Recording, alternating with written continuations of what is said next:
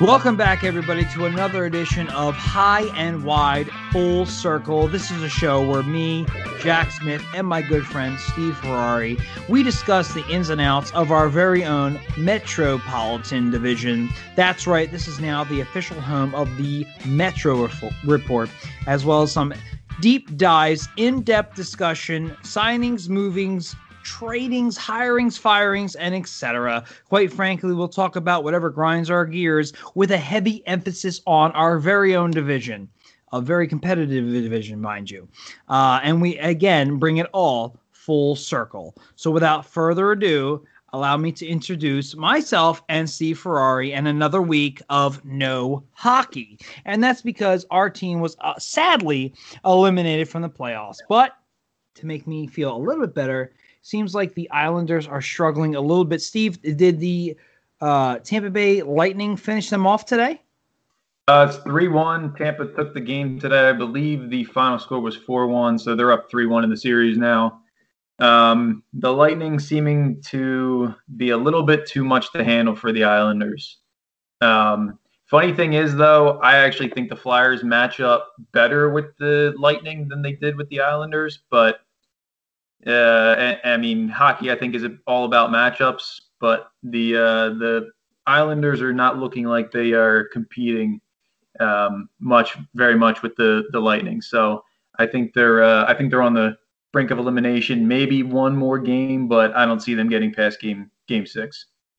I kind of agree with you. I mean, I really thought, first off, that the Flyers and their play style matched up so much better with the Tampa Bay Lightning. However, I wouldn't say they would win the series, but having seen Tampa Bay handle the Islanders, yes, they did get a win the other night, but to be down 3-1, much like the Flyers were to the Islanders, I don't see the Islanders making much of a comeback. Maybe one game, and I think it'll be close, but Tampa Bay, once they got Braden Point back, they're right back to doing what they do, and they're my pick for the cup, honestly. I think it's going to be them. I had originally picked Vegas, but Dallas is making a strong push for that. That's for sure. Yeah. Is that series at 3-1 as well? Yeah, Dallas won last night. Took a 3-1 series lead. A team I did not see coming. They're a really Jekyll and Hyde team. Like, sometimes they look really good, sometimes they look really bad, but they turned it on at the right time, and they're making Vegas look like they don't belong in the same series with them. They're outplaying them pretty much start to finish, and Vegas just looks frustrated. But a Stars Lightning final, I don't know how jacked up the NHL ratings people are going to be for that one, but I think it should be a good one if everything holds as it is now. Yeah, and it's funny. I remember picking Dallas just to win the first round against Calgary, and I felt like I was in the minority. But one thing I will say is when they have lost and they have looked bad, they look bad. Like they just looked like a typical bubble playoff team, and especially without Ben Bishop. You know, and I was like, all right, maybe I was picking them to just get by Calgary, and when that series started, I'm like, this is going to be tough. I really thought I liked what I saw in the round robin. A lot of people chalked that up to St. Louis is kind of like, we won last year. This is a BS year, so that's them. Avalanche are young. I don't know what was up with Vegas, but I just liked what I saw from Dallas. But when they actually dug deep and started playing Calgary, I was kind of like, when they won, I was like, this is what I'm talking about. When they lost, is exactly what you were saying. It was like, they're basic, but as the series has gone on and the playoffs has gone on, it's like, I'm seeing more of the team I thought that was good. Same. Yeah. And when they do lose, it's so strange. Jekyll and Hyde is the perfect way to put it. I'm just seeing more Jekyll. I guess he's the good one. But like, I'm just seeing more of that. And it's going to be interesting. I don't think they've been to the finals since 99? Yeah, I think it was 99. It's been a long time. I mean, whatever, and I totally agree with you about the NHL probably not being a huge fan of that, but for me personally, like, I kind of like it. Like, they traded for Tyler Seguin, that huge move with Boston, and Heiskanen it stings seeing him be so good with him going the pick after Nolan Patrick. Yeah, but they just got Jimmy Benn. They got a lot going for them, and doing that without Ben Bishop is also like wow. So yeah, I don't know if this is. Khudobin will let in a softie every now and then, but man, he battles. He's not the best goalie in the world. He's not going to look the best doing it, but he's going to try his ass off every single minute of the game, and he gives you a chance to win. And that's all you can really ask for in the playoffs. With a team like that can score, just keep your team in it. If you give up 2 quick goals, don't worry about it. Just fight back, and that's kind of what the whole Stars team is doing. Just seems like he does enough for them to give them a chance to win, and that's all it's taken. Yep, and exactly. that's impressive because they're playing some talent out there. First, Avalanche shocked everybody. I mean, honestly, Calgary shocked a couple of people, to be honest.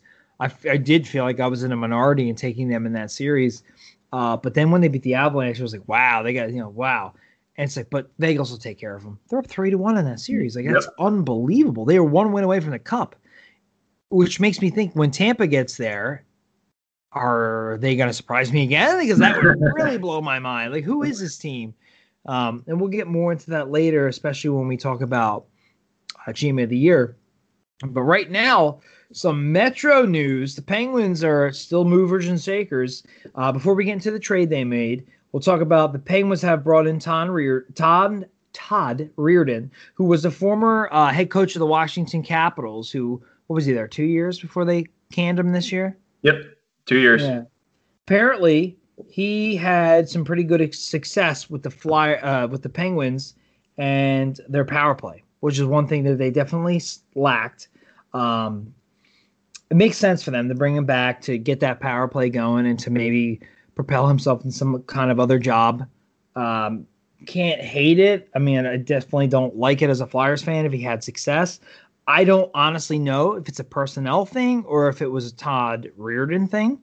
If I have to guess, I would lean personnel, but what do I really know? Because how bad could the power play have been with Washington? You have Ovechkin, you have all those names out there. So, I mean, they also added Mike Vellucci, who I've never heard of, to be honest with you. So just real quick, Steve, your analysis on the Penguins adding 2 new assistant coaches, one former assistant coach who was also recently the head coach of the Washington Capitals. Reirden, I like the move for both sides. I think for him, it's kind of like a situation with the Flyers where you bring in 2 former head coaches, give them a facet of the special teams to coach, and kind of let him go back to his element, maybe build up a little bit of value to get another head coaching job. But let's be honest, when you're dealing with Sid and Letang and Malkin and Gensel and all those guys, you could have anybody running the power play. They're going to score. The key, I think, for a power play coach there is when you kind of get into a rut and the same thing that you're doing that maybe you're scoring early on in the season kind of stops working. So that's where you need a coach to come in and kind of dissect what's going on. And maybe you change someone up in the spot they're in. Maybe you change where you want to distribute the puck from. I think that's where his value is going to be noticed. But, I mean, when you're dealing with a couple of the best players in the world, you should be able to score 5-on-4 without a coach. So I think it's a good hire for them. And I think, like I said, the ruts that you noticed from them that we saw in the playoffs, that's where he's going to be key. Vellucci, he looks like he was a career kind of minor leaguer, toiled in some of the lower leagues, and he's been a OHL coach for a while, and then he was with the Charlotte Checkers, and last year the Wilkes-Barre Scranton Penguins. So I've heard some good things about him. It seems like he might be coming up as a potential head coach down the line, but I think it's always good to get a new face in the building and maybe bring a new perspective, especially when you have some entrenched veterans there. So we'll see, but I think two solid hires for a team, and bringing back a guy that knows kind of what he's getting into also helps too. So to bring it all full circle, I'm going to pivot to the Flyers here. And what you said about Reirden makes sense, and I also agree that it's more probably the personnel. But the reason I bring the Flyers up is, one, our power play has been absolute crap since. Can we decline? Could we just decline penalties? I mean, when was the last time we said that? I mean, like, our thing used to be the penalty kill was horrible. Yep. And the power play was the thing that kept us going. That was under Hacksaw of all coaches. And now it's completely flip-flopped. I get why the penalty kill is good, but what the hell happened to the power play? And when I go to give fault to Michel Therrien, who runs the power play, a lot of people are quick to put the blame on Vigneault. And under that, I guess, mindset, we should just fire Dave Scott, right? Like, you just go to the head of the snake and just cut it off. Like, yeah. How do you skip Therrien? The guy has not done much as a head coach. As I remember, he's been fired from Montreal for being really, what's the most he's done? Gotten to the second round of the playoffs? Yeah. When the Penguins fired him, they won a cup. They fired him, brought in Dan Bylsma. I think he was an assistant, and they won the cup that year. So, like, why is Therrien being given no blame, and they want to just put it on Vigneault? I get it. Vigneault does have a hand in this, but Terrien's the one in charge. And if it's my job and my boss puts me in charge, and my boss might not be the owner of the company, he's just my boss, and I completely fail like that, why would they skip me and go after him? Wouldn't you think they go after me? You would think. I mean, that's how the world usually works. So why he's getting a pass and people go after Vigneault is very odd to me. So I'll ask you, what are you seeing, not so much with the power play, but with the blame game? Like, if it were you, would you go after Therrien and try to give him one more year, see what he does different? Is it the personnel, or do you agree with all this hate on Vigneault? I don't agree with the hate on Vigneault at all. As a head coach, he's worried about everything within the game. Yeah, he's got some hand in the power play, but at the same time, he's not supposed to be breaking down the tape the same level that Therrien is. And like I said with Reardon, he's the coach is there to kind of help you along, get you out of that rut. The guys on the first power play unit, the second power play unit, they should be able to pretty much operate on their own without a coach. But I think the biggest problem with the Flyers power play was the setup was never felt threatening. You have everybody, if watching the playoffs, it feels like when these great teams get on the power play, the puck always is moving closer to the net. The Flyers play very close to the blue line. Like, how many times does Provorov walking the line and he's literally walking the blue line? And you're not really giving yourself much room for error. So you're passing it back to Giroux, back to Provorov, but like it never looked like anybody was moving. They wanted that slot shot that they worked so well with Hartnell a few years ago, but teams take it away now. So you got to get a little bit more creative. It's just like they went to the well so many times with the same exact things, and it wasn't working. That's where Therrien should have stepped in and said, you know what, let's try something a little bit differently. And maybe Vigneault should have said something to him as well, but you gotta bring in a coach and let him do his job. Now, you're in a bubble, it's not exactly the same. So maybe if the Flyers power play did that after that 9 out of 10, and maybe they went on a really bad skid towards the end of the season, maybe you should see Therrien get fired there just because you need a new voice. But in the bubble, it's a little bit different, and there's so much going on. I'm not going to hate on Vigneault for the power play struggles. I mean, a coach is one thing, but the players also have to do better too. Yeah, and it's definitely a lot on the personnel. But at the same time, if I'm not going to blame the personnel or pass blame or split blame, it's going to go to Therrien. I mean, You put a guy in charge. How can you not he be your first guy? You question. How do you go to the head coach? What is the point of your assistant coach at that point? Well, you know what it might be? People that are questioning it maybe don't even know who runs the power play. It might feel that way.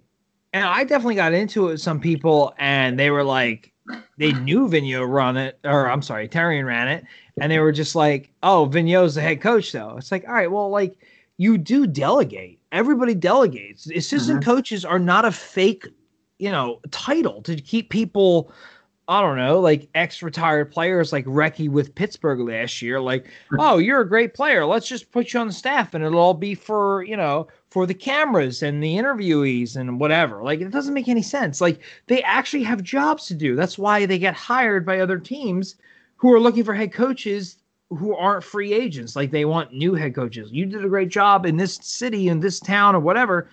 We want you to coach this team. That's how they get those jobs. So how does this guy just escape blame? This is also the same guy who absolutely ravaged Briere with some comments he made about his play. Yeah, I forgot about that. And on top of that, on this, like, to flip the coin, PK Subban has some of his best years under this guy, and he was just a jerk to him too. So it's like, I don't understand. Like, you put this guy in charge, it's failing miserably. It's as bad as our PK used to be, and nobody cares about him. They want to point at the head coach. Pump your brakes, because one, I know he didn't have the best bubble season. I mean, yeah, we did great in the round robin. We got by Montreal, which you can't give too much credit because Montreal didn't deserve to be a playoff team, although they did beat Pitt. They did. We survived that series, so I get that. But at the same time, it's not – he's got a lot more to deal with, and his challenges were an issue. And maybe some of his matchups were an issue. And maybe his motivations with some of the players were an issue. And we'll get into some of that, going forward. Some things we heard about the players not exactly being in the right state of mind, we'll say. It's bubble life, so I'm not ready to kill him for that. We'll see how next season goes. Right. But you can't let Therrien, who's got really, like, what, 2 jobs. What does he do? The defenseman and the power play? No, forwards. Defenseman is Yo. Yeah. Okay, so he's the forwards. I know Yo's the penalty kill. I can never remember who does what. So he's the forwards. That's another thing. How good was the first line? How good was Jake, JVR, and G in the Islander series? How good was TK? I mean, kind of a massive issue. Considering I would say 70% of the play was in the Flyers zone, and the penalty power play sucked. 5-on-5 sucked. The fact that series got to Game 7 is beyond me. I have no idea how.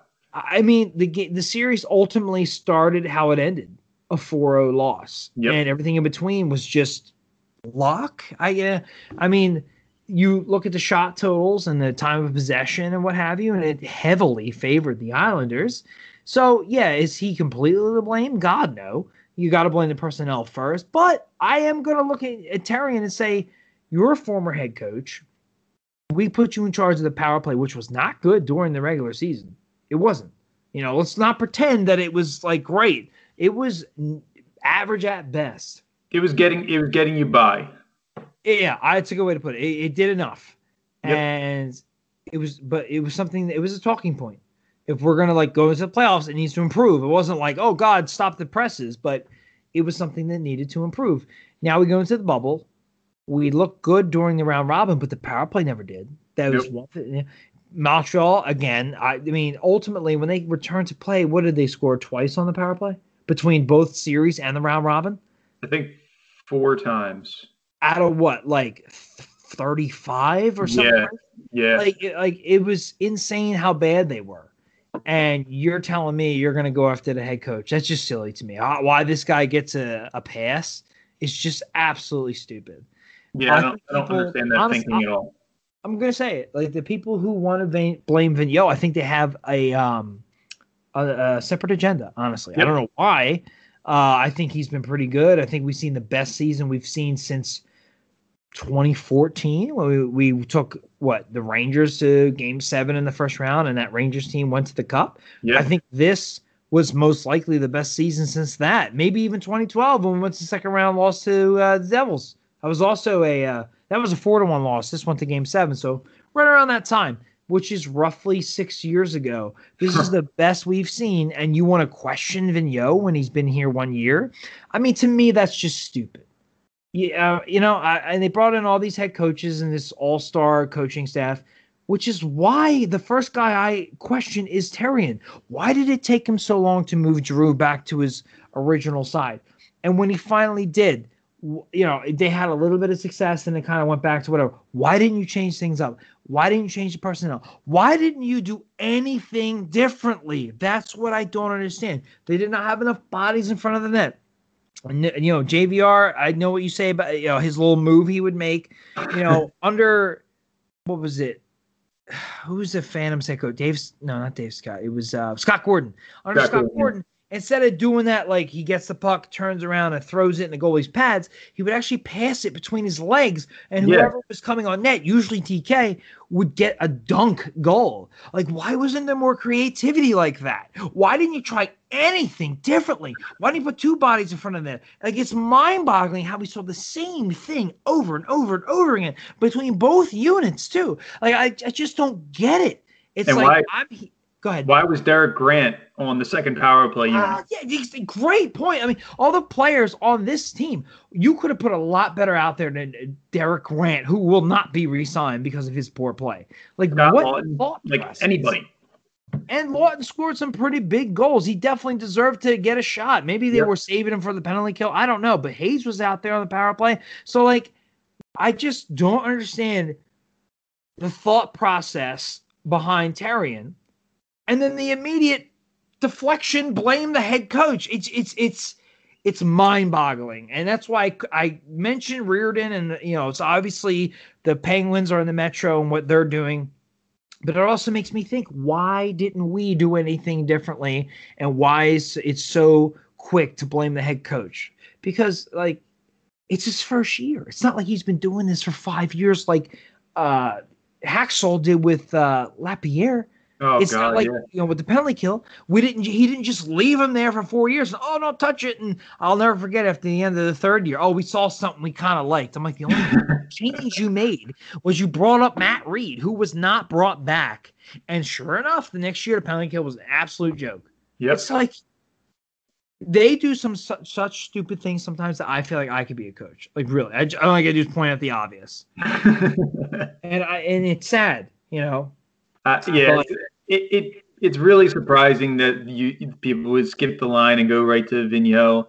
I mean, ultimately it falls on him, but Therrien's got to be held accountable for that poor play. And look, if something isn't addressed in the offseason and it comes back and does the exact same things over again, then I'm okay with putting some more of the blame on Vigneault, because that's where, like, he sees it, he knows what's going on. That's where you got to maybe step in and do something. But I'm not ready to put that blame on him at all at this point. I mean, we've seen it in every sport. Like, when a head coach gets fired, the first thing you see is a bad season. Then you see another bad season followed by the assistants maybe getting shuffled or fired. Then you see the coach get fired. And to go further, the GM, he usually gets 2 or 3 head coaches before he gets fired. So why did you skip all that, like, beginning crap and go right after the head coach? It's downright stupid. And it's just like, why do you have this guy? Was he a figurehead? It's like that's the recency bias. You're mad they lost. You want to go after someone, and Vigneault's a much better target than Therrien is. It's for name recognition alone. Yeah, maybe you didn't like something else he did, and you just want to go after him. That's the only thing that makes any sense to me. Because, and does he deserve some blame? Yeah, I guess. I mean, he is running the ship, but he also has bosses who are running the ship as well. Right. Particularly ones that handle the personnel, which is kind of one of our biggest issues here. So to blame him is, you might as well just blame Fletcher, and at that point you might as well just blame Dave Scott. Or you could be logical and blame the guy directly ahead of the power play. But I don't know. I guess I'm speaking Chinese, so we'll just let that slide, I guess. We'll see if something changes.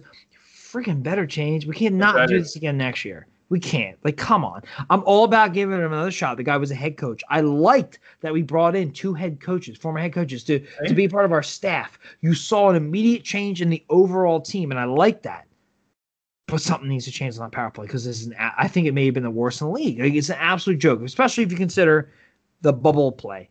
And it wasn't that they didn't score, particularly in the bubble. It was how bad they looked. Like, okay, you don't have to score on every power play. Like, if you're operating at a 20% clip, I'm okay with it. But at least look like you know what you're doing. And there were times in that series where it looked like they would have been better off killing a penalty than getting one. Like nobody wanted to move. Nobody was passing the puck crisply. Nobody was retrieving it. It was like peewee mistakes. Like, how are you going to keep doing the same thing over and over? Like, you know what they're going to do. Finally, they started dumping it into the corner a little bit, but then the Islanders just went back, popped it up the boards, and see you later. We're going the other way. It was just, there was no creativity. There was no movement. It was just a basic, boring, terrible power play. And I mean, that's another thing why their shots totals didn't look so good, because their power play was a joke. There were times where the Islanders, and even Montreal, looked better offensively for stretches too. Like, Hart had to bail them out because they were farting around.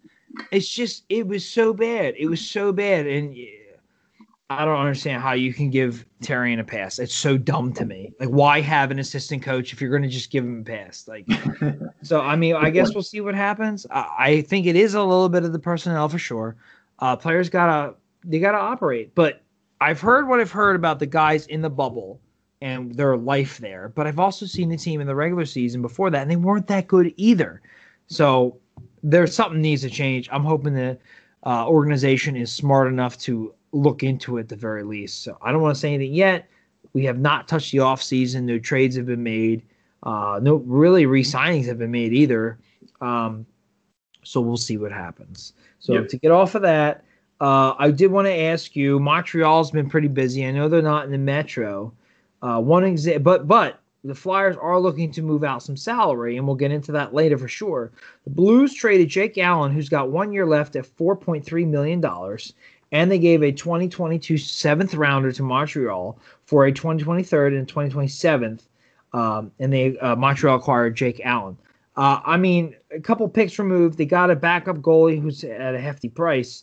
I mean, this is an example of a team in the St. Louis Blues opening up salary to hopefully re-sign Alex Pietrangelo, and they really are going to do whatever they can. And we've heard his name linked with mainly the Maple Leafs, but also Pitt and a couple of other teams as well. And I'll throw it all together here. Also, and this is a little weird, so keep this in mind. Montreal sends a 5th round pick, which would be the 139th overall in this year's draft, to Carolina for the rights of Joel Edmondson, a defenseman who was decent and has some grit, but that's exactly what we give up from Kevin Hayes, and the value difference between the two players is massive. So just let me know what you think, Steve, about Montreal's moves here. The Blues moves here, although we think we both can agree, was to attempt to re-sign one of their captain, essentially. And just how it's a example of moving money around to make things work. So what did you think of these two moves? So I'll start with the Edmondson one, because I think that's a little bit simpler. My guess is, without having inside knowledge, that a 5th round pick is kind of your going rate for the negotiating rights to a UFA. I'm not sure it matters too much who it is, but I know we gave up a 5th for Kevin Hayes, but the Winnipeg had no intention of re-signing him. And I think Montreal does that just to get an exclusive window. Maybe you sign him, maybe you don't. But at the end of the day, a 5th round pick, it's probably worth it. And considering they already had a second one from Florida this year, they have 2 or 3 seconds and 3/4. So maybe their thinking is, we're already loaded up in those middle rounds. So if we can get a guy with an exclusive window, maybe before he hits free agency, you get him at a little bit of a cheaper deal before he hits the open market. I'm okay with it. If they were strapped for picks, maybe a bit of a different story. But a 5th round pick, when you already have that, how many picks is it? 7 in rounds 2 through 4. I'm okay with giving that up. Now, the Jake Allen one is an interesting trade. I thought they maybe overpaid a little bit considering the salary that he makes, but he is an expiring deal. So I'll throw this at you. I know Jake Allen's a free agent in 21-22, but could that be a prelude to maybe getting him under contract, maybe for like 2 more years to back up Cade and Primo? exposing Carey Price to the expansion draft. Wow. Okay. It's just a little thought I had. I mean, bomb there. Yeah, a little bit. I didn't want to let you on to that one until I dropped that one on you. I get the financial side of it. Mm-hmm. The only thing, and they are paying Carey Price a lot. You think that they're that high on Primo? I mean, Primo's been touted pretty highly. I thought he looked decent in his small stretch there, but like if you can unload $10.5 million from a goaltender that's 33 years old that you're going to be paying for a little while longer and kind of usher in a new guy where you have Jake Allen who can kind of be your maybe your 1B to his 1A. I mean, I don't hate it. The Canadians aren't really in a position to win just yet. I mean, you've got the 10.5 committed to Carey, almost 8 committed to Weber. Both guys are older. If I could move Carey Price, I mean, granted, he's an all-world goaltender. I'm not going to take anything away from him. But if I can get 10.5 off the books. So wait, so it's 10.5 to Price. Yeah. And it's how much to Weber? It's 7.8 to Weber. So 10.5 and 7.8 is 18 something, right? 18.2 or so. So would you rather have that, or would you rather have G and Jake for like 17.2 or whatever that? Yeah, I know it's 8.27 and 8.2. Can I have Carter Hart as well? No, you can't. You got to pick. I mean, because that has been brought up, and I will say by casual fans of friends of ours, and I understand the anger, but at the same time, the team took a step forward, so I'm not going to kill him. However, the guys making all the money did not show up, and I love G, and I think he's great for this locker room, and I would never personally want to get rid of him. But just as a flat-out question, would you rather have you're starting a team from scratch, so you can't have Hart, Weber, and Price, or Jake and G for pretty similar money? I'm probably going Jake and G based on the ages. Okay. All right. How about the performance? Weber's 35 now, and he's still signed for another 6 years. Price is 33, signed for another 6 years. So I'm taking that into account, and I'm taking Jake and G. Okay, that's a really good point. I'm actually going to throw that at my friend later. But that's a really good point. I think that'll probably settle the question. But I will ask, based on recent performances, just recent performances, no money or no years, who would you take? I'm still going to take Jake and G. Wow. Okay. All right. I mean, money wise, or really age wise, totally agree. But I think that the Canadians' two best players, you throw in, Nick Suzuki in there as well. I think those three guys, they were the reason why that the Montreal did what they did.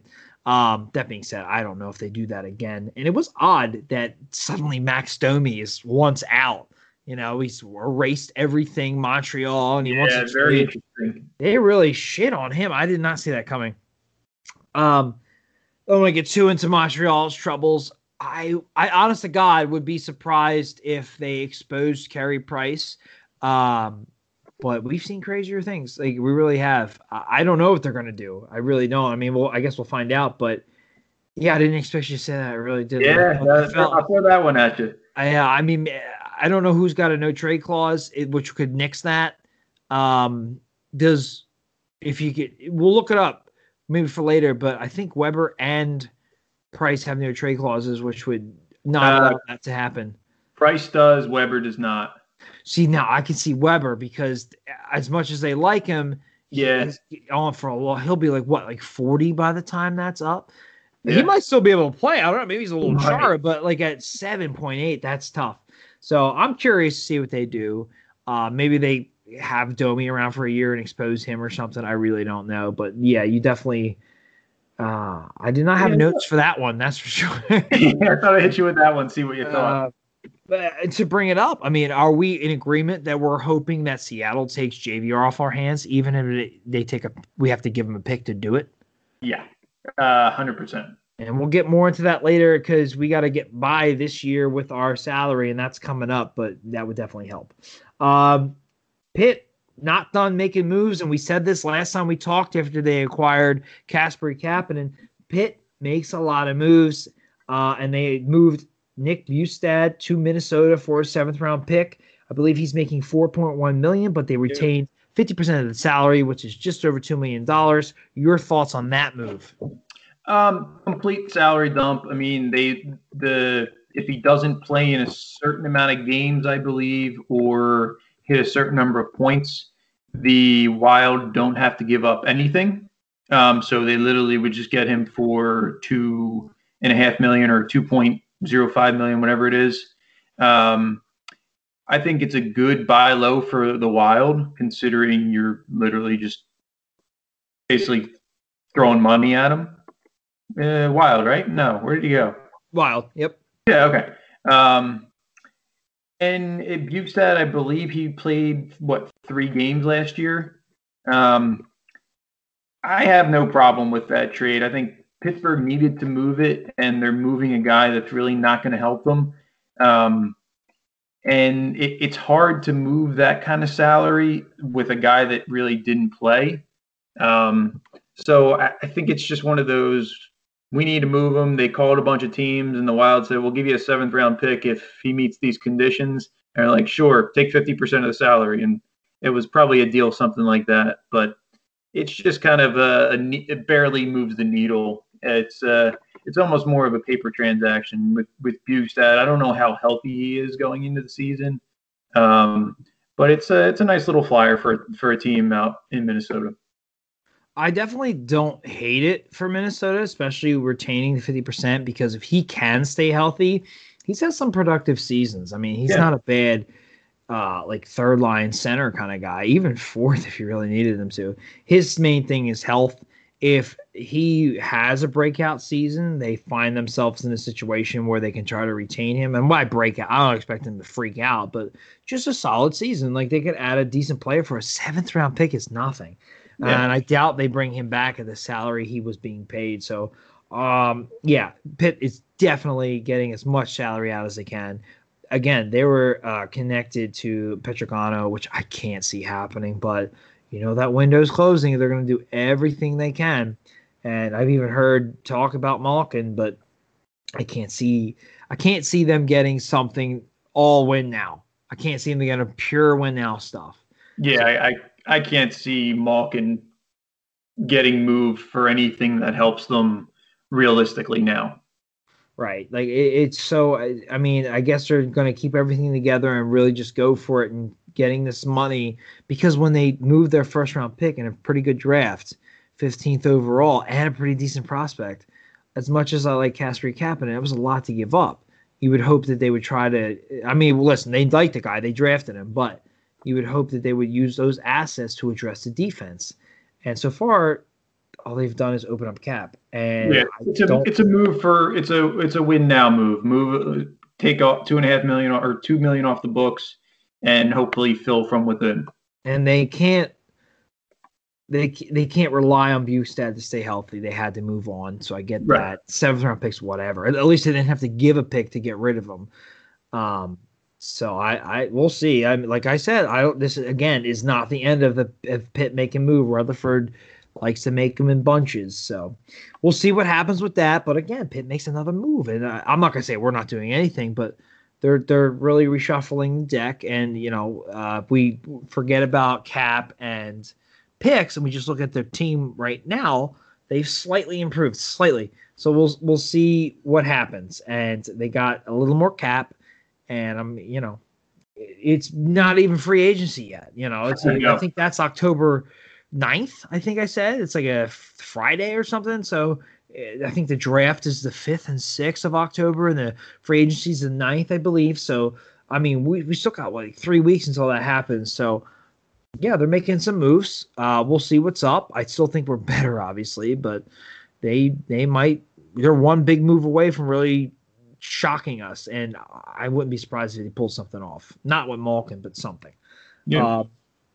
Top of that, we'll just go over real quick. Bobby Ryan wins the Masterton. I think most people are in agreement with that. Oscar Lindblom is most likely a shoo-in for next year. His situation, while he was very humble and said that he did it to himself, hard to argue. He had a rough time, rough go of it, and came back around. It was just nice to see a Cherry Hill guy, which is right around the corner from us, get his due. Speaking of getting your due, Steve, your thoughts. Sean Couturier wins the Selke. It was, we said it on our first show. I broke it down. I tried to look at it more than just the names on the paper. I thought Coots was the deserving favorite, the odds-on favorite to win.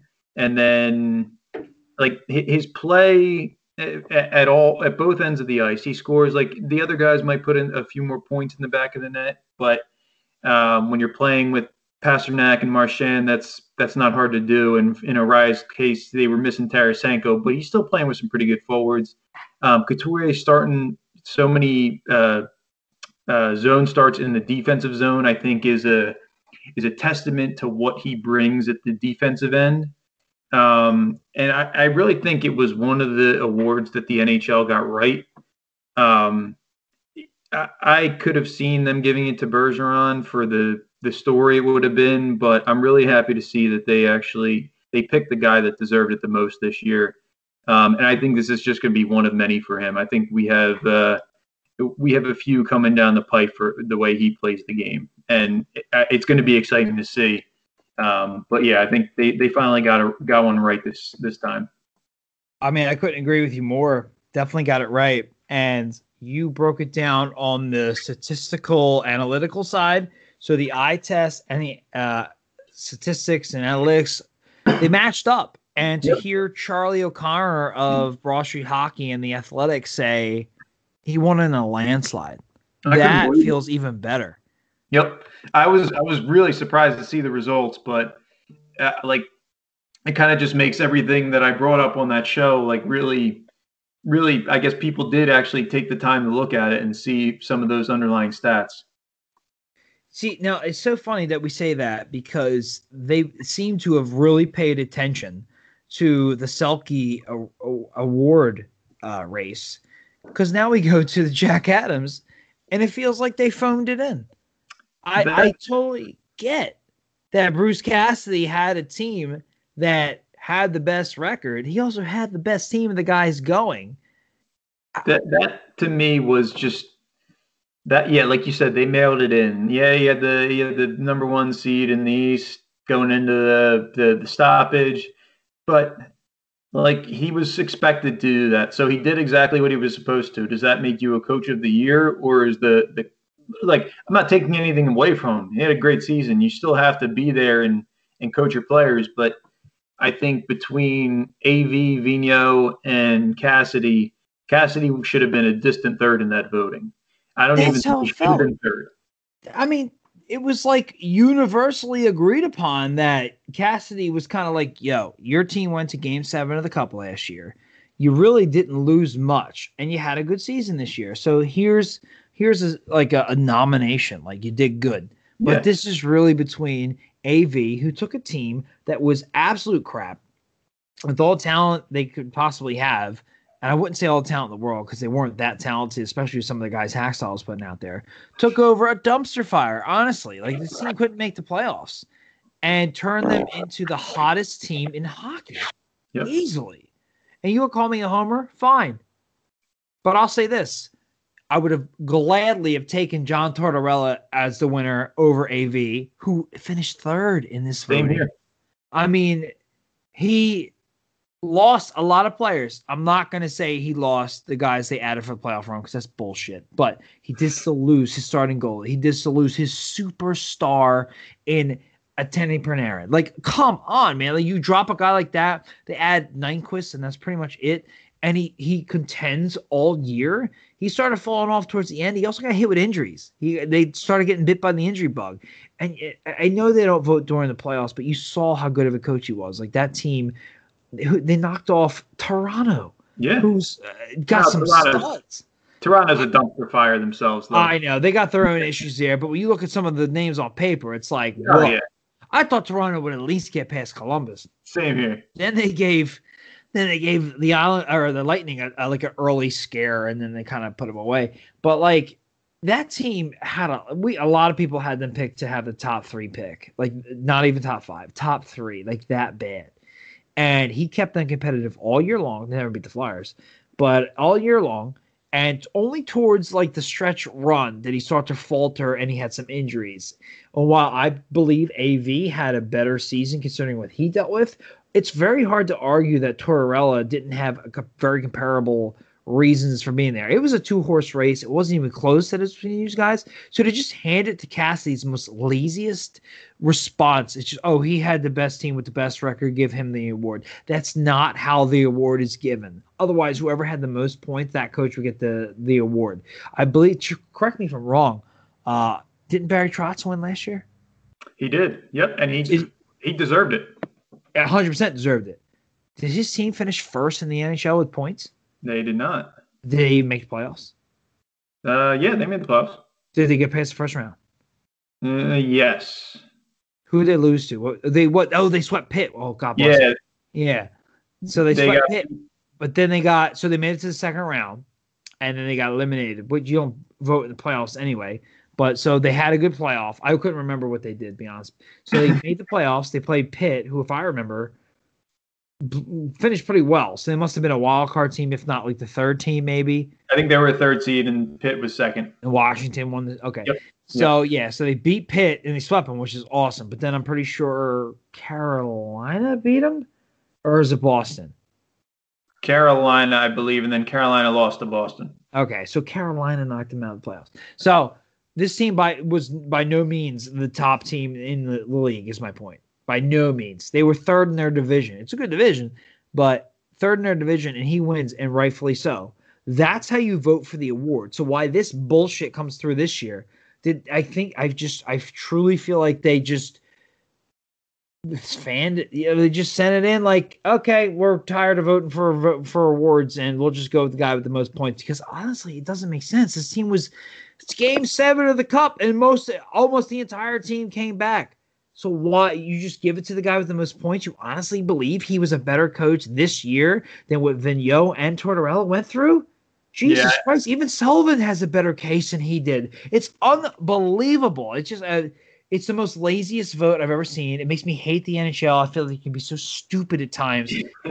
And why I really don't care. Okay, AV, I want to win the cup. But it's nice for you guys to get recognition. It really is. It's like I like to see my team on NHL Network showing good plays. You why wouldn't you want recognition? Like, what, you know what I mean? So this is a major award, and they just fanned it. They just sent it in like they just totally. Oh God, it makes me so mad. I cannot believe that they would just say it's almost like they said, "Yeah, screw this award. It doesn't really matter. Who cares? Who has the most points? I'll go with that guy." That's truly how it feels. I'll leave it at this. My voting would have been AV, Torts, Sullivan, and then Cassidy. And I don't think you're alone. That's how I feel about it. Yeah, I've seen Sullivan as high as 2 behind AV, which is ridiculous. But the point is, he's above Cassidy. Right. You know, and I thought he was almost like I truly felt it's between AV and Torts, and we have to nominate 3 guys. So let's just throw Cassidy in there. You know, most points. It could be Ron Sullivan, sure, but we'll go Cassidy, and nobody's going to argue that. You know, and for him to actually win, it was an absolute joke. I agree. And listen, his team had the most points. I'm not going to hate on that, but at the same time, are you paying attention to what the award you did last year? I mean, what's so different this year? It's so dumb. It's typical NHL, and I'm sure everybody in Boston is just like, oh, he totally deserves it. You know, I'm sure they feel that way now. The only other thing I'll mention is GM of the year, Lou Lamoriello beat out Tampa Bay's Julien Brisebois. There you go. I did it. And the very American Jim Nill for the Dallas Stars. So, I mean, I feel like Lamoriello's came a year late. I think you feel the same way. Just your thoughts. Who you think should have won, even if it's somebody who wasn't nominated? My first, he had a good offseason, signed some good players, but I think a lot of the team's success is due to Barry Trotz. And Barry Trotz came in the year before. This year, I could have seen it going to Jim Nill. The Stars added some nice firepower. Now, maybe their up and down season kind of played into it, but they still did have a top 4 seed in the West. They added Perry and Pavelski in the offseason. Sekera, Dickinson, Janmark, they re-signed. I mean, you brought in Bishop to be your number one, and he had a kind of hit or miss year. He was playing some of the games. He hasn't really been playing much in the playoffs, but then you got Khudobin backing him up. My vote would have been for him just for what they brought in the offseason, how everything kind of gelled, but that could also be a little bit of recency bias just because I'm watching what they're doing to Colorado and now to Vegas. I think Lou deserves it. Brisebois, I don't know if I would have given it to him. So my votes probably would have gone Nil, Lamoriello, Brisebois. I mean, let's be honest, the Lightning were the far and away the best team last year. So you knew exactly what was coming back. And Yzerman built that team before Brisebois got there anyway. So I think I'm not going to argue it too bad. Lou still deserves to be a winner, maybe just a year late, but we'll see. I think that one was a lot closer than Coach of the Year. Yeah, and just to point it out, not that I think he deserved it by any means, but Chuck Fletcher finished 7th. Yeah, that's a little too low for me. I agree that it was a little too low, but if he doesn't win, it's whatever. But I like Jim Nill as well. I think I totally agree that was Stevie Yzerman's Tampa Bay team. Lamoriello just fell a year late. He didn't really. I guess he saved some money with Leonard, I guess. But ultimately, when teams seem to penetrate their great defense, goaltending falters. Yeah. So maybe that's an issue. If there's anybody I'm thinking of, I think Vegas's GM deserves a little bit of credit. I know the initial draft was the old Washington GM. I can't think of his name, and there was somebody else running the show. But even still, they added some talent. Mark Stone was a great pickup for them. I love Mark Stone. And they've drafted pretty well, and the guys are coming up, and they look like, I know they're down 3-1 right now, but for an expansion team to go to the Cup, first round exit, and this year to be in the Eastern or Western Conference Finals, even Joe Sakic deserves some credit for the Avalanche. I think he finished 4th, to be honest, if I read correctly, 4th or 5th. And I think he should have been above some of these guys. I like Jim Nill. He was my pick. I didn't even know who was nominated, but after looking at it and researching it, I've always liked Jim Nill. I thought he was a good decision. I'm glad he got nominated, but this just felt like a year too late for Lamoriello. But same time, not going to kill him. As far as Fletcher is concerned, he's made a lot of good moves. Going into what we're about to go into, he's made some moves that's going to hurt us a little bit. Some buyouts that are going to hurt us. Braun was good for the regular season, and good is very nice. I think he's a role player. I think you can find guys like that for cheaper. We have a plethora of picks and prospects. So giving up a second and a third for Justin Braun doesn't kill you. If you're a team that's going to win going for the Cup, it doesn't kill you. When he made the trade, it was in the summer. So I think we were hoping to make the playoffs and get past round 1 was our biggest target, not win the Cup. So I did think that was a bad trade, and seeing how he played in the playoffs, I still think it's a bad trade. We have yet to see anything with Ghost. I think some of his signings have been pretty good. Hayes has worked out. I think that was more Vigneault than it was Fletcher. That being said, I do like Fletcher as our general manager. I do trust him. I am looking forward to what he can do this offseason, and that more on that will come in a later date. But speaking of the offseason, the Flyers have some interesting decisions they have to make. And a lot of that comes down to who to resign. So if I break this down for you, on the forward end, they still have Giroux, Couturier, Voracek, Konechny, Hayes, Lindblom, JVR, Lawton, and Raffl all signed. Those are all guys that are coming back from last year who played in the postseason. He could throw Farabee out there, and I will, because he's making just under $1 million at $925,000. So I think he's got to be with the big club next year. 100%. Yeah, and on the defensive side, that's with Nicholas Aubé-Kubel as a restricted free agent and Tyler Pitlick as a unrestricted free agent. Going to defense, Provorov signed, Niskanen signed. You have Ghost, you have Sanheim. Tyler Myers is a restricted free agent, has his Hag. Right now, they don't really have a. LeBron is a free agent. On the forward sides, Grant and Thompson, Pitlick. I don't think that Grant or Thompson are back, but we'll get into that. Goaltender, you have Hart, and Elliott's a free agent. Buyouts are Andrew McDonald at $1.9 million next year. That's going to sting, especially with the flat cap. David Schlemko also is $600,000. We don't know what's going to happen with Nolan Patrick and what he's going to get. And they got some guys in the prospect pool that we'll get into. So I'll break it down. I broke down all their numbers, and I had to give some guys contracts. The point of this is, and a lot of the discussion is, and our deep dive of the evening is, Shane Gostisbehere. A lot of people want to move. I want to move. However, I don't want to get hosed for him. So before I get into these numbers, Steve, just give me your analysis on where the team is with Ghost and what you think they should do or are going to do in his contract. So just get into that. And then we'll break down the numbers and we'll see what's feasible, because I don't think this team is in a position where they need to get hosed just to move $4.5 million off of their salary cap. And that's with the flat cap included.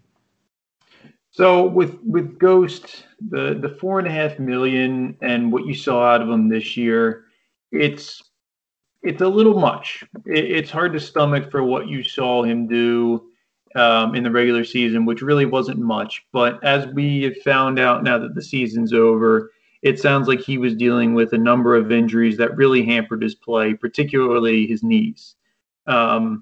We saw him in the playoffs. You saw him in the round robin for, I believe, a game. We saw him a little bit in the Canadian series. We saw him a little bit in the Islander series. And he looked like he had that jump that he'd been missing over the past about year and a half. So I'm not of the mindset that I want to move him and basically get nothing back like the Penguins did with Bjugstad. Now, if it was going to be JVR and I could move the $7 million with the production that he's providing, I might be a little bit more okay with that. But when it comes to Ghost, he's still only 27 years old. And those type of defensemen just don't grow on trees. The guys that can skate, move the puck, and have a little bit of an offensive flair to their game. Now, he's frustrating. We know what he is. He's going to turn the puck over occasionally. He's going to get out-muscled against the boards from time to time. But he brings an element to the back end that is really hard to find. Like Justin Braun, Robert Hagg, I feel like those guys grow on trees. You can find those guys in any draft. They come up in every free agency class. You can sign them for cheap. I'm over what those guys bring to the table. I had to watch them get abused against the Islanders, and they get hemmed in their own zone. Yeah, okay, Robert Hagg got blasted with a shot in the head, and everybody loves him for it. He plays a physical game, but you know what? A physical game doesn't really do you much when you can't move the puck out of your own zone, and you're basically hemmed in and either taking a penalty or hopefully getting it out up off the boards. But I'm okay with keeping Ghost on this team. If I could get a second-round pick, maybe a conditional pick on top of that, I'm okay with moving him for the $4.5. I think he needs a change of scenery, but not so much that I'm just going to say, what are you going to give me? Oh, okay, a seventh-round pick? Sure, take him. I'm not about that. I don't think from what we saw that his potential, maybe he's never going to hit that again. And quite frankly, with the Flyers, he probably won't. But if he can be a 35-point type of player playing on your third line and maybe your second power play, I think you could do worse. And the other thing with Ghost that I was looking up is kind of seeing where he falls in the D-man market as far as contracts go. And he's the 65th highest paid, or he will be the 65th highest cap hit of all defensemen next year. Now, that's not That would be a bottom 4 pairing, maybe your bottom 6. So if that's what I'm paying Ghost and I can keep him and I don't have to just unload him for nothing, why the hell not? And based on your numbers for what you provided for the team for next year, you can still make it work. Maybe you move around another guy, maybe you bring a guy up from the minors that's not making much, but I'm willing to take a chance on him that either he rebuilds his value or maybe he comes back and you can expose him to the draft the following year and you clear the salary that way. So I'm okay with letting him stay. I'm not in a hurry to move him for whatever someone's going to hand me.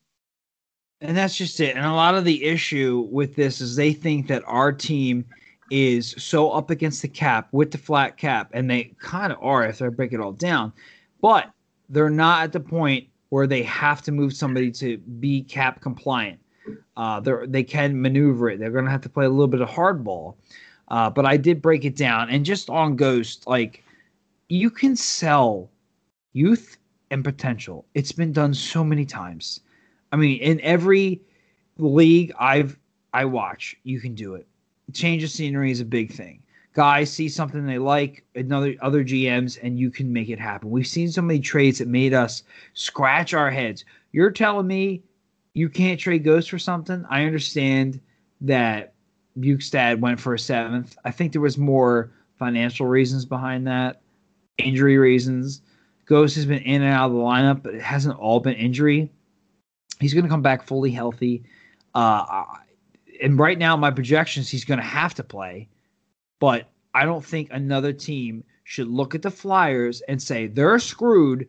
We're going to get one over on them. And let's say they did. Well, let me bring you back to last offseason. The San Jose Sharks sign Erik Karlsson to what, $11 million? Yep.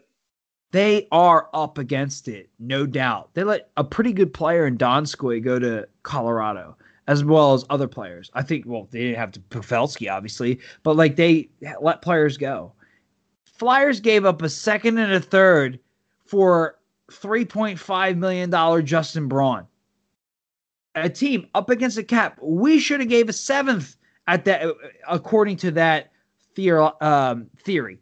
Yeah, I mean, logic. But the Flyers are going to have to eat cereal. By the way, how old was Braun at the time? 33? 32? 30. There you go. He was 32, yep. He was 32 years old. He was a career third-pairing defenseman on a team known for their offensive talent at D. When you look at Brent Burns and guys of that nature. And a team that has always been there. And he's good. He's one of the team that's been in the playoffs and blah, blah, blah. He was in the playoffs this year. He looked pretty good, did he? He's good against bad teams or regular season teams. You know, he looks decent. When the Islanders and Montreal came to town, he was a pylon. A 2nd and a 3rd for a pylon. I'm sorry, but I didn't like it then. I lived with it during the season because, yeah, he was an upgrade over what we had. Do you understand that this team had Andrew McDonald playing on this team? Anything would have been an upgrade. Gudas was on this team. Hag was getting regular minutes. As much as I like the guy, he's a 7th defenseman. Yep, 100%. Right? Like, I like him as a 7th defenseman. I don't like him as a 5th defenseman. Here's the other thing I'll hit you with Ghost, and you may disagree. Other people may disagree. I actually think the fact that he's under contract for $4.5 million for the next 3 seasons, it actually helps his value. And the reason that is, it's the cost certainty that comes with him. If you acquire Ghost, you know exactly what you're. Let's say he gets moved at the trade deadline, just to throw something out there. You know exactly what you're going to pay him for the next 2 seasons. But if you're going out and you're trying to get a UFA, you want to bring him on your team, then you're going to have to re-sign him. You're going to be paying him more than that. Like, Ghost is already under contract. He signed that contract after coming off a hot year. But the market is always going to keep increasing. So if I can get the potential in Ghost at 4.5 for the next couple of years, and maybe in those years he drops to be the 80th highest paid defenseman. So then really when you're looking at it in terms of the landscape of the other D-men, it's not that bad. And you're not finding that type of player just out of nowhere. So I actually do think with the flat cap and the cost certainty that he is, I think it actually does help his value more than hurt. Now, if he was making 3.5, would it help him more? Sure. But because he's under contract for 2 years at a fairly reasonable number, I'll say debatable, the reasonableness of it. But if he plays up to 80% of what he was in his best season, then I think he comes in at a fair bargain, to be honest with you. If this was 2008, 9, 10, $4.5 million is a little bit of a tough pill to swallow. 100%. Where the cap at is in 2020, it's really not. Exactly. It's not that bad. That's why I wanted to see where he fell in terms of all the defensemen, and being the 65th highest paid defenseman. I mean, we're not talking about a top 20 salary here. You're looking at a bottom half of the, let's say, D-core salary. So if I'm a team, I'm more than willing to take a chance on that. And yeah, you're probably going to try and call the Flyers and lowball them and see where they're at. But if I'm the Flyers, I'll say, thanks, but no thanks. We'll see what he does this year. And then if you want him, you can come get him later. And I think that's exactly what's going to happen. I think they're going to mold their team around what they have. They might not potentially look that good. Hopefully Fletcher can make some moves. Hopefully play some hardball with some guys so he can bring in somebody better than Braun. And then, you know what? We have a plethora of prospects and picks, mainly prospects going into next year, that need to get some playing time. Frost should be on the team, start a camp. Obviously, Farabee should as well.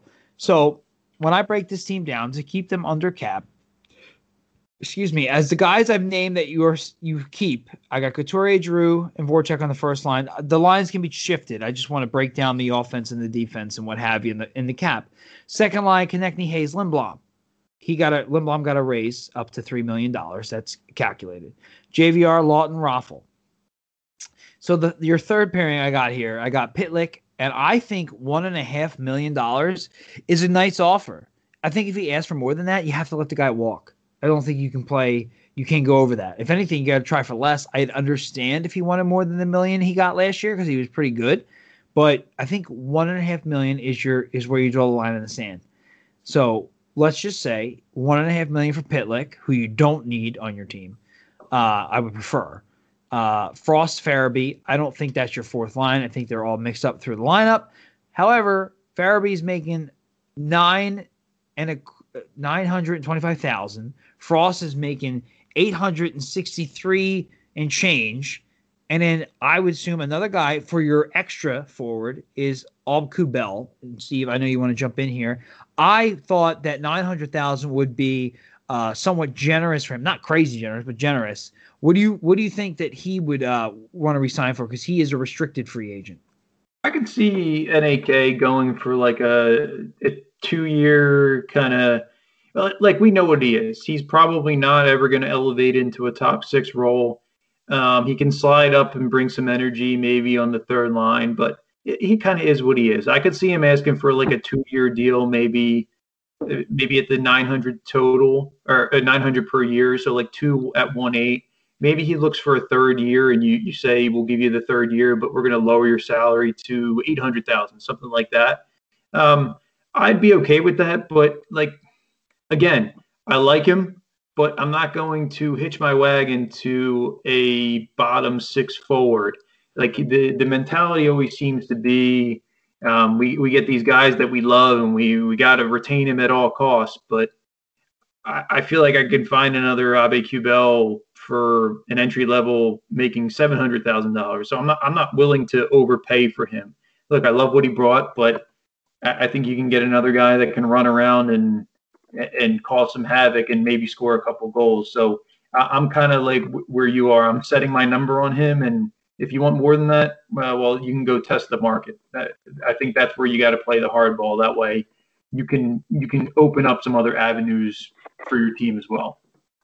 And he's one of the players I would definitely play harder ball with. Like, I would definitely draw a line with Pitlick and talk to him, but Knack is a restricted free agent. He is younger, or I'm sorry, he's older than you would think. I think he was drafted in 2014. So, 6 years, he drafted at 17, 18. He's getting up there. He's going to want to start making money. Listen, he wants to sign a 3-year deal. I'd give him even $875 at that point, $850. Right, you lower the cap hit for the extra year a little bit. and get him for 3 years. I like that move a lot because you can always move him to the AHL. If I'm him, I'm looking at a 1-2, just to get him out of his restricted free agent status. I think $900K, regardless whether it's a 1 or 2 year deal, hopefully 2, maybe even less, like you were saying, maybe $850, maybe $875. I take it.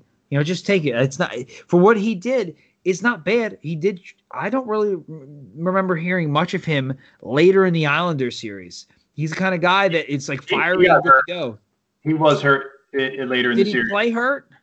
Yeah, he was actually he was out for I think the 2 of the last 3 games because he did get hurt. I think he got hurt blocking a shot. All right, so he was a little banged up towards the end of the series. I can't be too hard on him. But at the same time, like you said, these guys are replaceable. You don't go crazy for these guys. That's why I had such an issue with the Braun move. Not only was he making $3.5 million, you give up a second is a pretty decent pick, thirds, whatever, but a second's a pretty decent pick, and that's why I'm like, these guys are replaceable. Knack, as much as I like him, as much as I liked him since he was drafted, he's a former second-round pick from, I believe, 2014.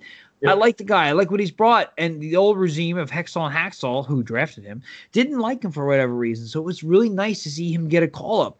I'm not breaking the bank for this guy. You cannot do that. I don't care how much you like him. You cannot do that. Like I said, $900,000 for 1 or 2 years. I don't want to say it's. I thought it was generous, but I don't mean that in the sense that he's worth less than half. Like I think it'll be around that number, and I believe that I went on a little bit of the high end. So your forwards amount to $52 million, just over $52 million, barely. Then we look at the defense. You got Provorov at 6 3/4. And Niskanen at 5 3/4. I mean, obviously Niskanen's got 1 more year. You just re-signed Provorov. They're with you. We talked about Ghost at 4.5. Sanheim got his raise last year at 3 1/4. So now you got Myers. I put Myers down for the same deal that Sanheim got. And I honestly believe that Sanheim had a little more playing time when he signed that deal. But with just a little bit of inflation, I think Myers could get a similar deal. I could see Myers getting I forget exactly what Werenski got last year, but I could see him coming in at like Werenski got I think a 2 at 5 or a 1 at 5. I could see Myers going 2 for like 9 and getting 4.5, or maybe 2 for 8.5 and getting 4.225. So yeah, you account for the inflation a little bit, but maybe like you said, the games played probably brings it down too. So maybe it comes in and is the same 6 or 2 at 6.5.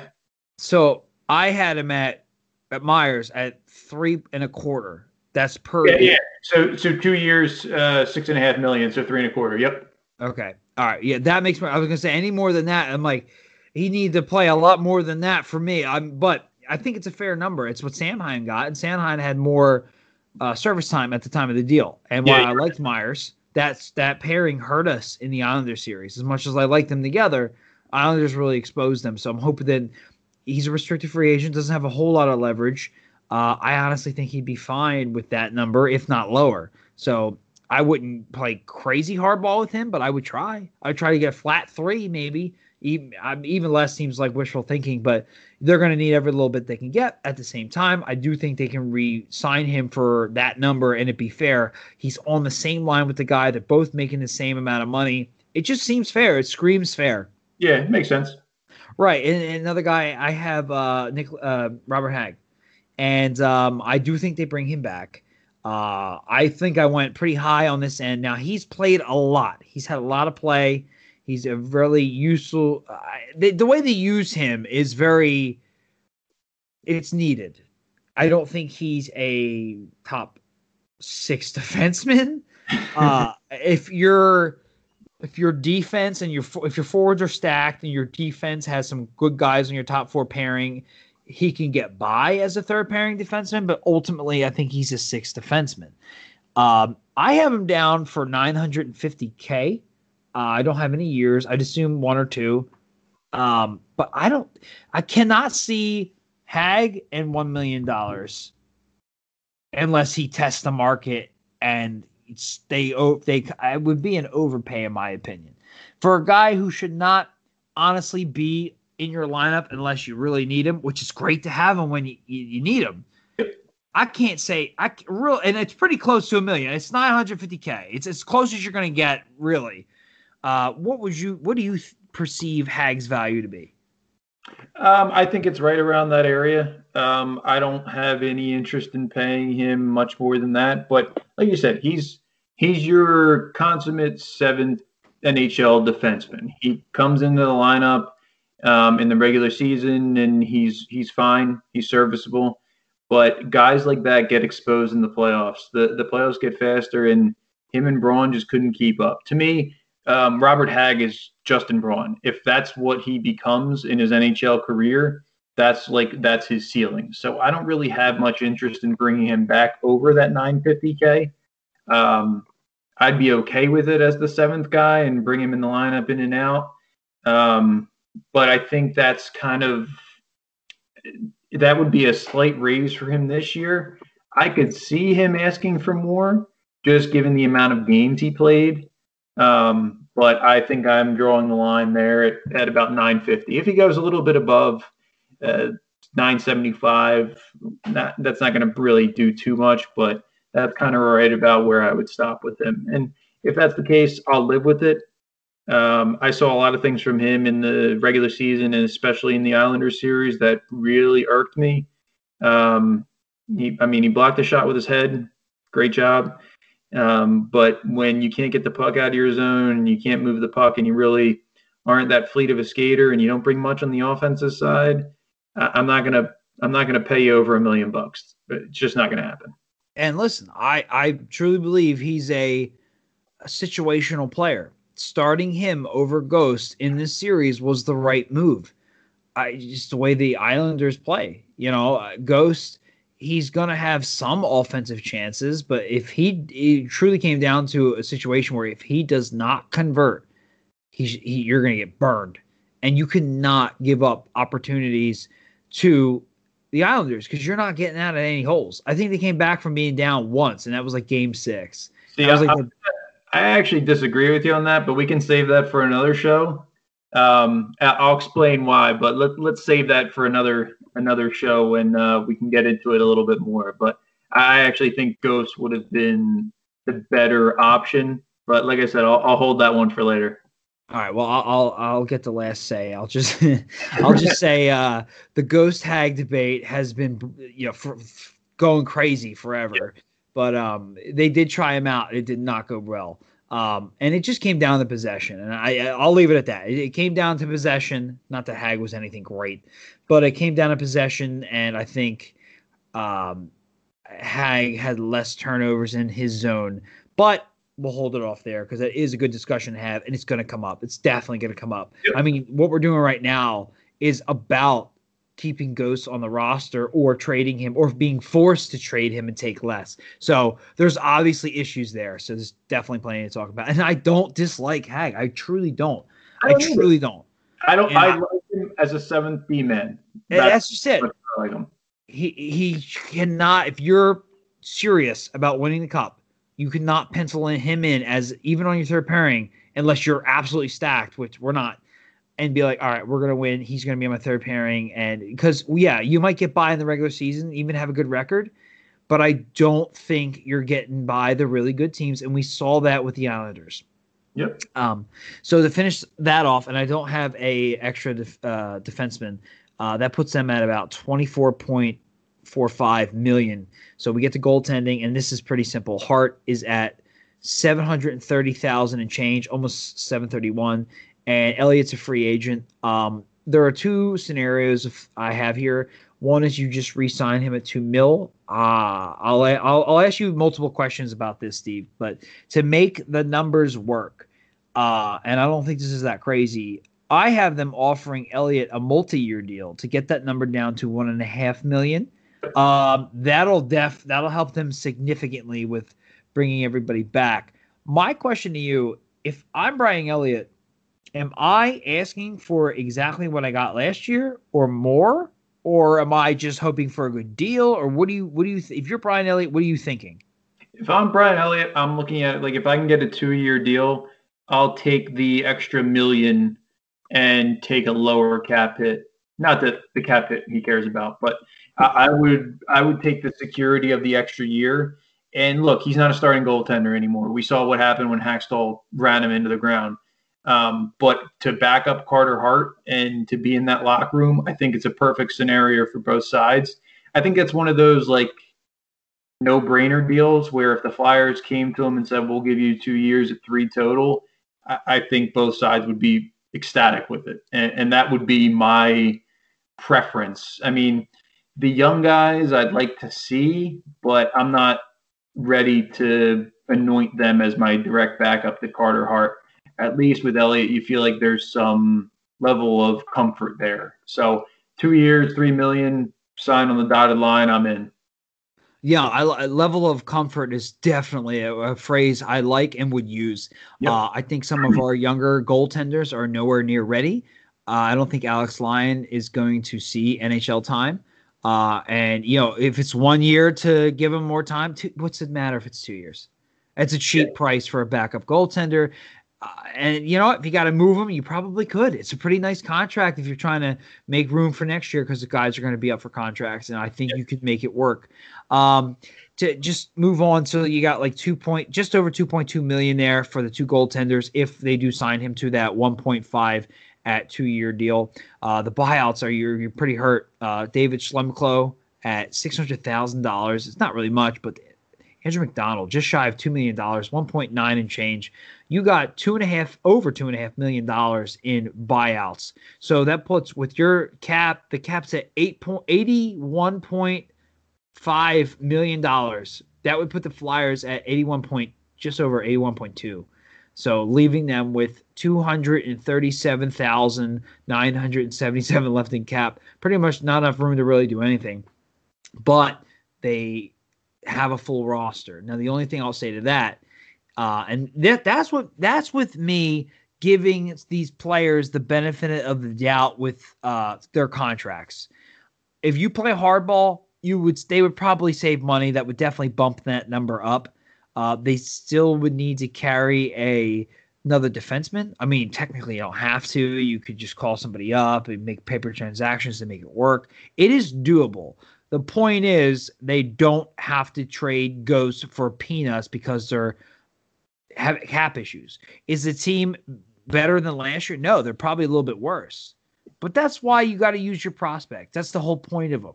Exactly. One wild card here. We have not mentioned Nolan Patrick. I don't know what he gets. I wrote down what you told me earlier today, and that's pretty much a 1 year, $1 million prove-it deal. And after missing an entire season, that's not crazy.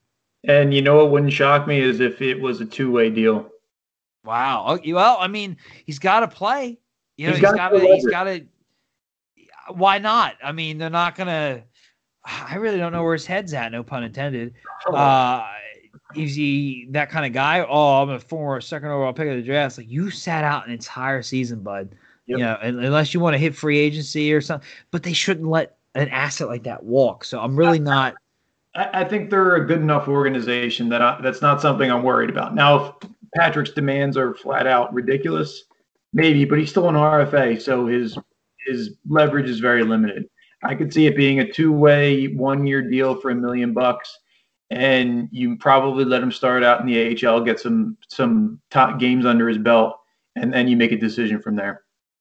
Yeah, I think that's ultimately what will happen if he does come back at all, because who really knows?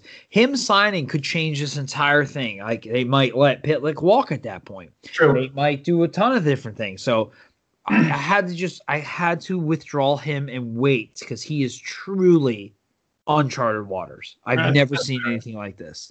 The only other thing I'll add is some possible cheap prospect options. Listen, guys tend to forget, and you and Jimmy brought it up in our text chat. Linus Sandin was signed.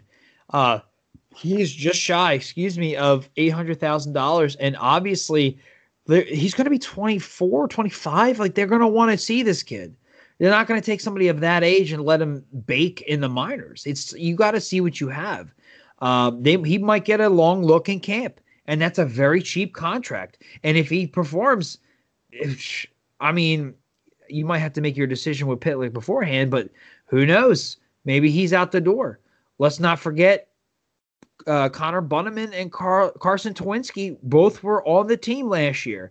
Very cheap contracts for them as well, under $800,000. A couple of other names that were brought up. Andriy Andronov. He was thought about being brought up for the Islanders series simply for a bigger body and some board play. I mean, on your fourth line, crazy? I don't know. But if you need to make it work financially, you probably could. Jeremy Rubtsov was a former first-round pick. We want to see him. Chris Stewart was great in the locker room. $700K for somebody like that? I don't know if you go any lower than that. I mean, he's a fighter. I get it. That's kind of a older term. We don't really use those kind of players, but it's an option. Wade Allison's a guy that they are high on. If he's healthy, hey, maybe he's knocking on the door. And then finally on defense, Mark Friedman at $725,000 is a guy that they like to bring up. I don't think he's an NHL player. I think he's a plug and play kind of guy. And finally, Sam Morin, he's still on the team, $700K.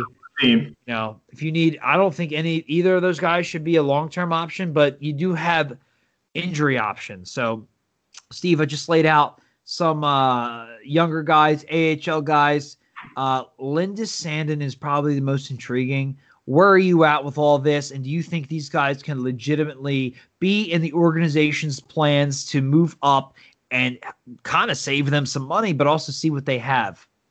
So I'll kind of throw a blanket statement over it. I think with the way they build up their minor league pool, you have enough options that the chances of you've increased your chances of hitting on these guys and giving your team the ability to have them contribute because you have a number of prospects that are right there. You've got a couple of the skill guys with Frost and even Ratcliffe, who I don't even think you mentioned. And then you've got the gritty knack type of players with the Landzinski and Bunneman and those kind of guys. So you have a couple of guys you can plug and play throughout the lineup. And then even on defense, you give yourself a couple of different options, Zamula, Friedman. I think you don't have to go crazy. That's where you can play a little bit of hardball. And I think you can kind of draw a number that you don't want to go over and feel comfortable with plugging one of those guys in. I mean, I think Frost is going to be in your lineup. He kind of has to be.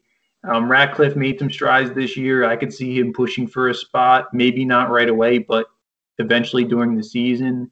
So I think they're in pretty good shape there, and I'm okay with letting a couple of those guys walk and comfortable enough putting them maybe on the third pairing. And if they're not doing the job and you have Hag there, sure, you plug him back in and let those guys figure it out on the bench a little bit. But I think there's a really high probability that 2 or 3 of these guys next year make a significant impact on the team and allow you a little bit more flexibility financially too. Yeah, I mean, we're going to have to see what happens with Nolan Patrick. If that's decided beforehand and he gets moved to LTIR or he, God forbid, plays, you're going to save money. Well, at least we think you are. You got some guys, if you do play hardball and you lose, you got to try these guys out. And Sand is one of the ones that pops up for me, especially.